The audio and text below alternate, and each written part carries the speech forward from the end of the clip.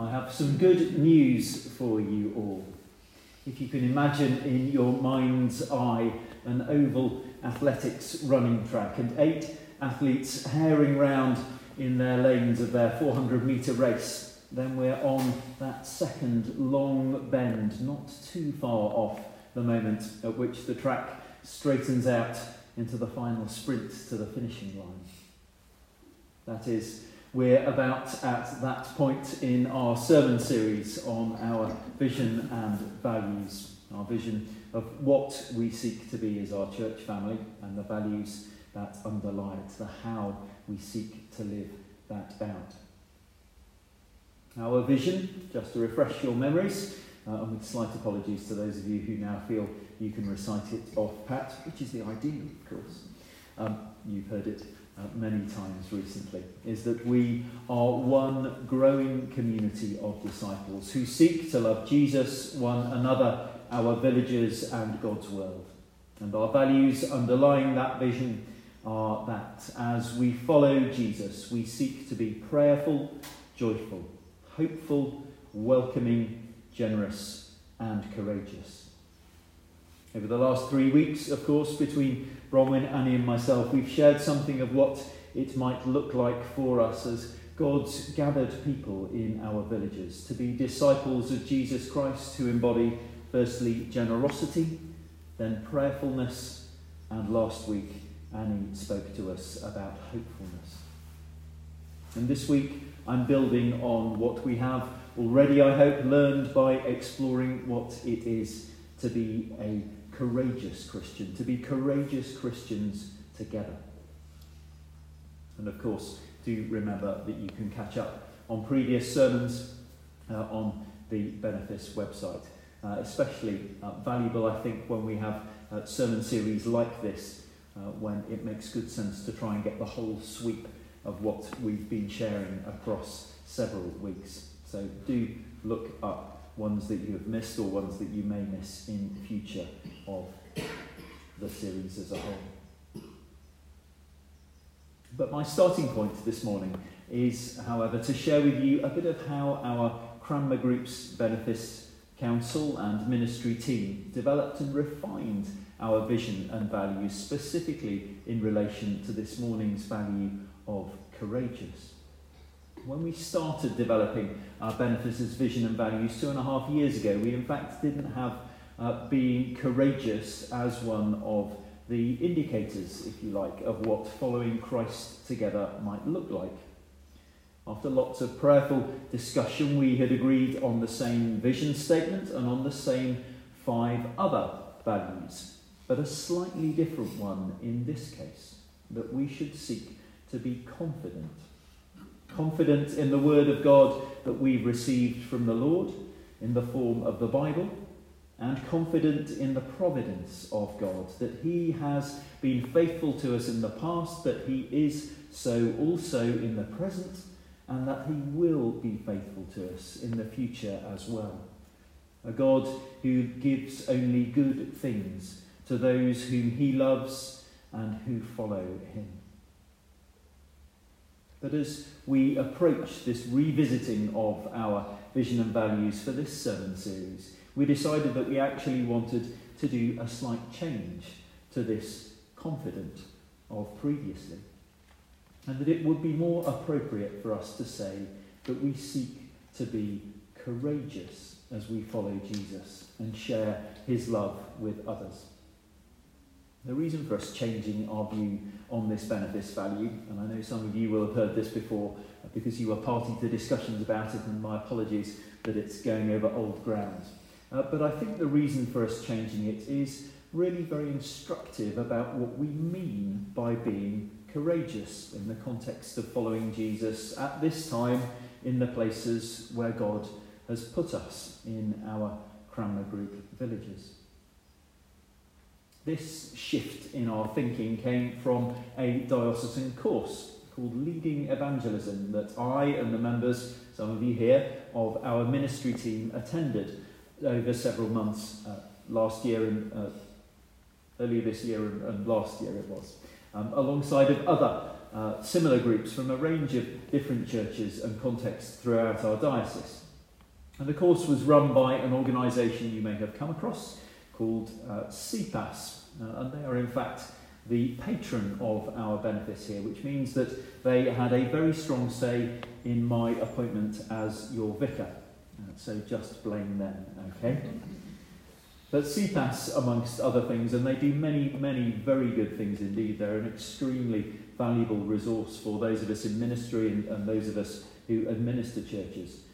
They equip churches and church leaders to deepen their discipleship of Jesus Christ and to have a greater impact in their gospel witness as they minister to their communities, as we minister to our communities.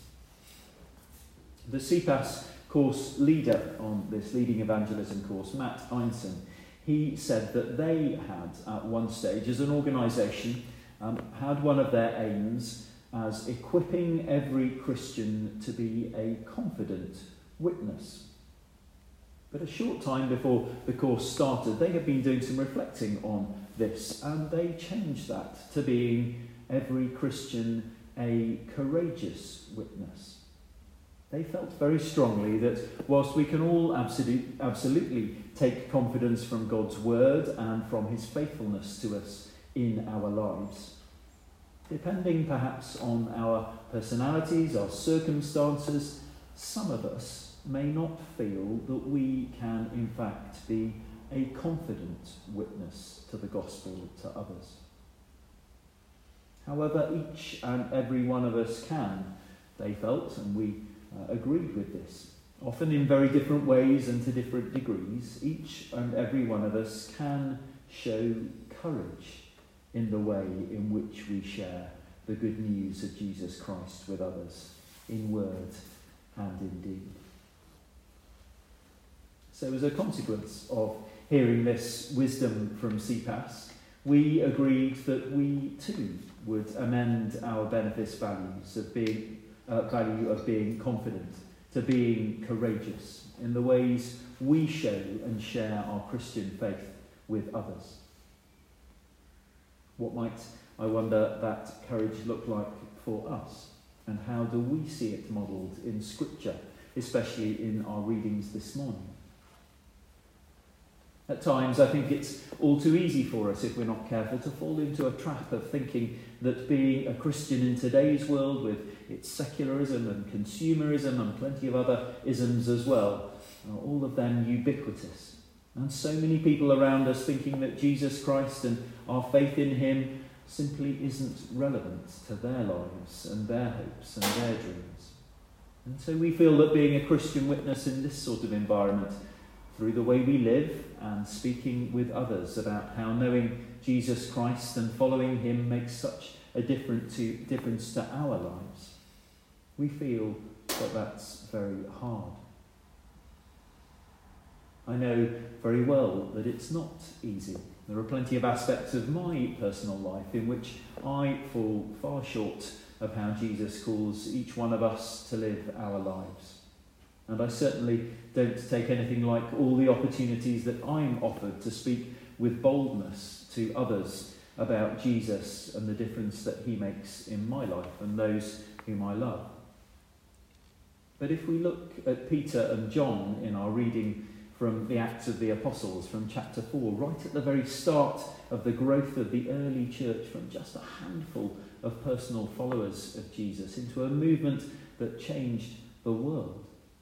If we look at that, we can see very clearly, I think, that the level of opposition that they received was of an altogether different order of magnitude from that which we experience.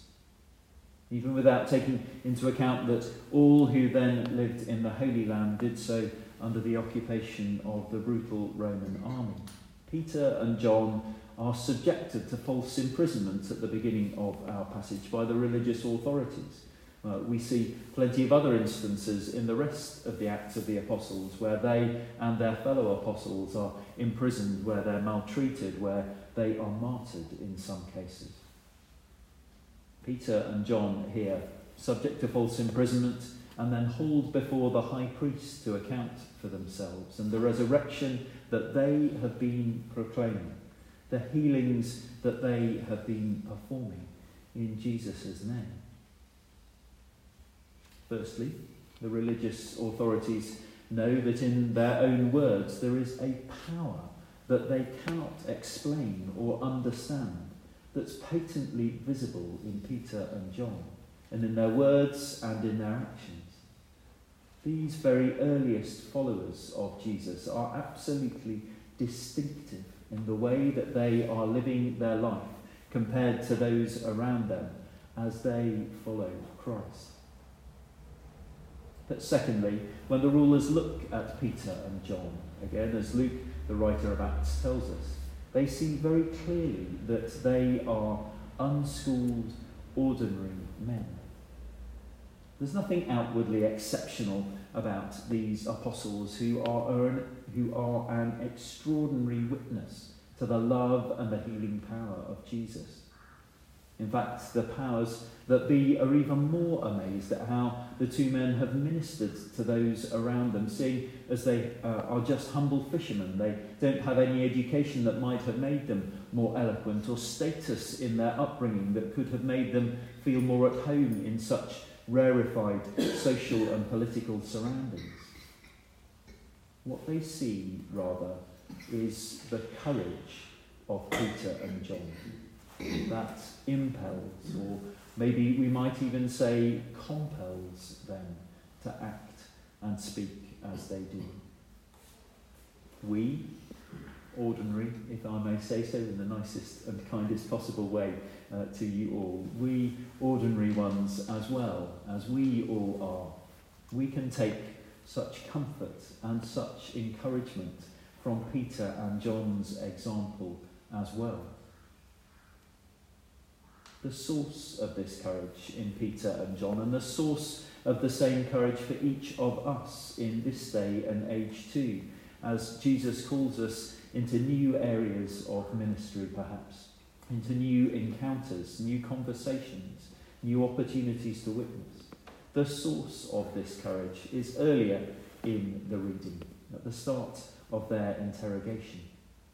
By what power or what name did you do this? They are asked.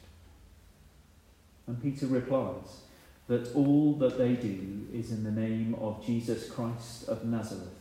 But most importantly, I think, as he replies, that they are filled with the Holy Spirit, who gives them the courage both to be bold in their words and even to carry out miracles of healing. The very word itself, courage, helps us to understand how we too can embrace this power that God makes available to those who follow Jesus. Its root is in cœur, the French word for heart, that the Normans brought across to us in their language. It's through opening their hearts to the presence and the work of the Holy Spirit in them that Peter and John are able to act with courage. I invite each one of us, each one of you here this morning, to do the same, to open yourself to the presence of the Holy Spirit in your heart, that he will fill you not only with courage, but all the many and varied fruits and gifts of the Holy Spirit that God offers to us all. In our Gospel reading from Matthew's account of Jesus walking on the waters of the Sea of Galilee, the disciples initially show the absolute opposite of courage. They are terrified. But it's through them listening to the words of Jesus as he approaches them. Take courage. It is I. Don't be afraid. That the disciples' fear dissipates.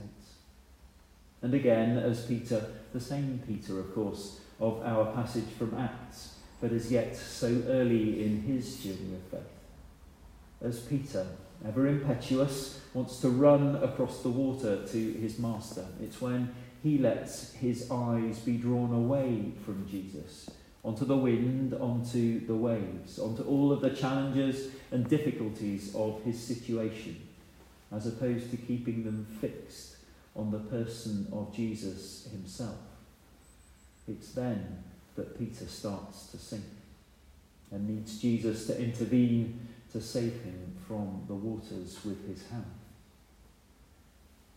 If we, like the courageous Peter and John of Acts, as opposed to the, as yet at least, timid Peter of Matthew's Gospel, are to step courageously into the times and places in which Jesus is calling us to share his good news with others, in word and in deed, in various ministries that we may feel called to step into in our parishes and elsewhere.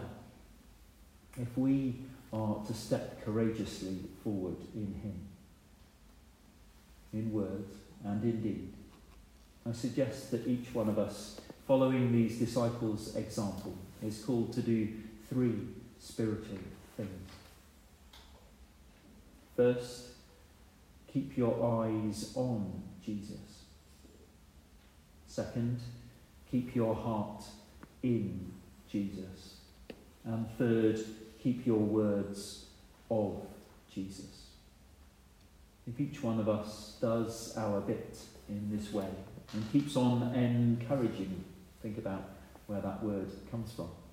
If we keep on encouraging each other to do the same, and especially if we see someone doing just this and we affirm them in that, if each one of us does our bit in this way, I'm certain that we will all grow in our individual and collective capacity to share the good news of Jesus Christ, to grow in fellowship with one another, to grow in depth of discipleship.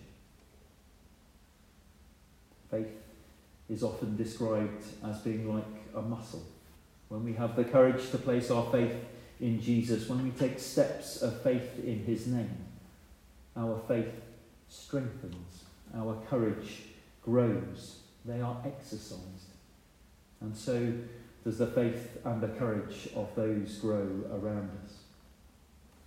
So it's my prayer this morning that, yes, still with confidence from God's word and from his continual faithfulness to us, we will each share with courage the gospel entrusted to us, with those around us who do not yet know it, and whose hearts and lives cry out for the love and the peace and the joy of Jesus Christ, that we are so privileged and blessed to know in our lives.